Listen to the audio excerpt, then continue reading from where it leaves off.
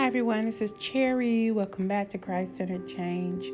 So I wanted to take a moment to talk a little about mental health. I know that lately my topics have been, which is good, spiritual based or health related. And I don't want to forget that it is also my aim is to add mental health emphasis into this podcast because that's my goal.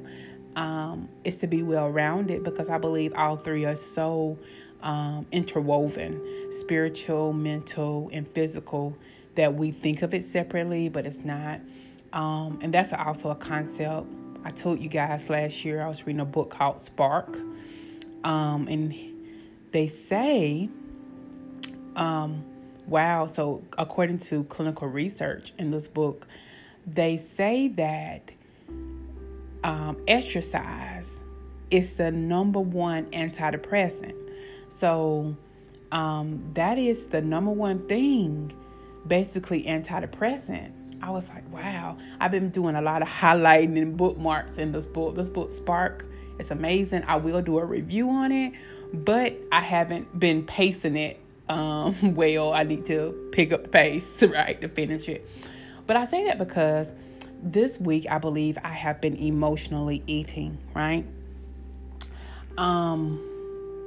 So I hit an emotional low. I was actually sad. This is a blessing because, y'all, I can count the times that I've been seriously sad on my hand. Like, seriously. And that's a blessing when I survey my life, right? So where I have been sad, when I feel like, wow, I'm really crying out to God. There's a book I've had for years. It's called The Begging Place. I'll put in the description box. But I remember reading this book with like some older ladies at church. And I remember being there. And I remember being there lightheartedly. Like I could tell that people in that group were troubled. And the book had a heaviness to it, but I was light-minded. And I suppose because I haven't been in a place of deep sadness often in my life. And for that, I praise God. But we ought to praise God. The Bible says glory in tribulations. I'll put it in the description box. I think it's Romans chapter 5. So you ought to praise God when you're in the place too. But I say that to say that I had to restore myself. And in that restoration, I knew that I had to continue my physical activity, right? So I had to continue moving. I knew that based on knowledge, based on my spirit. I knew that being stagnant is not a deliverance. So I continued to move, and it was good with my soul, right? Though I found myself emotional eating, but the spirit always restores. And when I tell you guys, I love God for his restoration. So God restored my spirit. So I think it's very important that I do this podcast because you need to know that even though you're on a journey and you're doing well, that there will be moments and days where your mental health, your emotions affect your weight. And I think this is ongoing. Some people,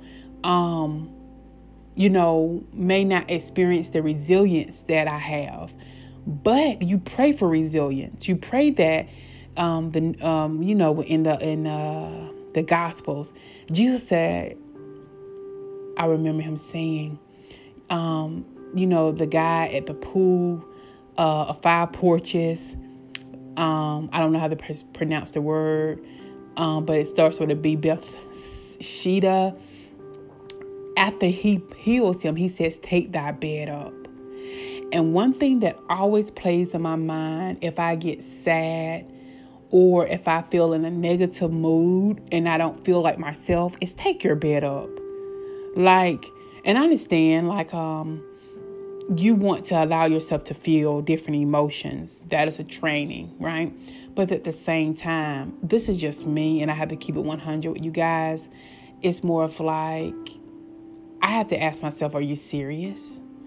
Like, I know there's a Bible verse. I'll put it in the description box that Paul talks about your light affliction. Like the light affliction, like it's not as heavy as you think. Like, for me, I'm just talking about how I talk to myself and how I practice resilience. Like, are you serious? Like, that's really how I check myself, and God brings me back into a good mind, a sound, sober mind. It's like, are you serious? Like, a look around. Like, you are blessed above measure. And it humbles me.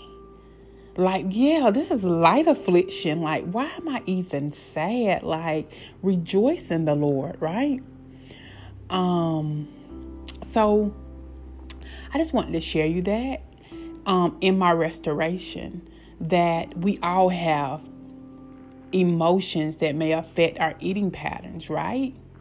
But we have to restore ourselves and be resilient.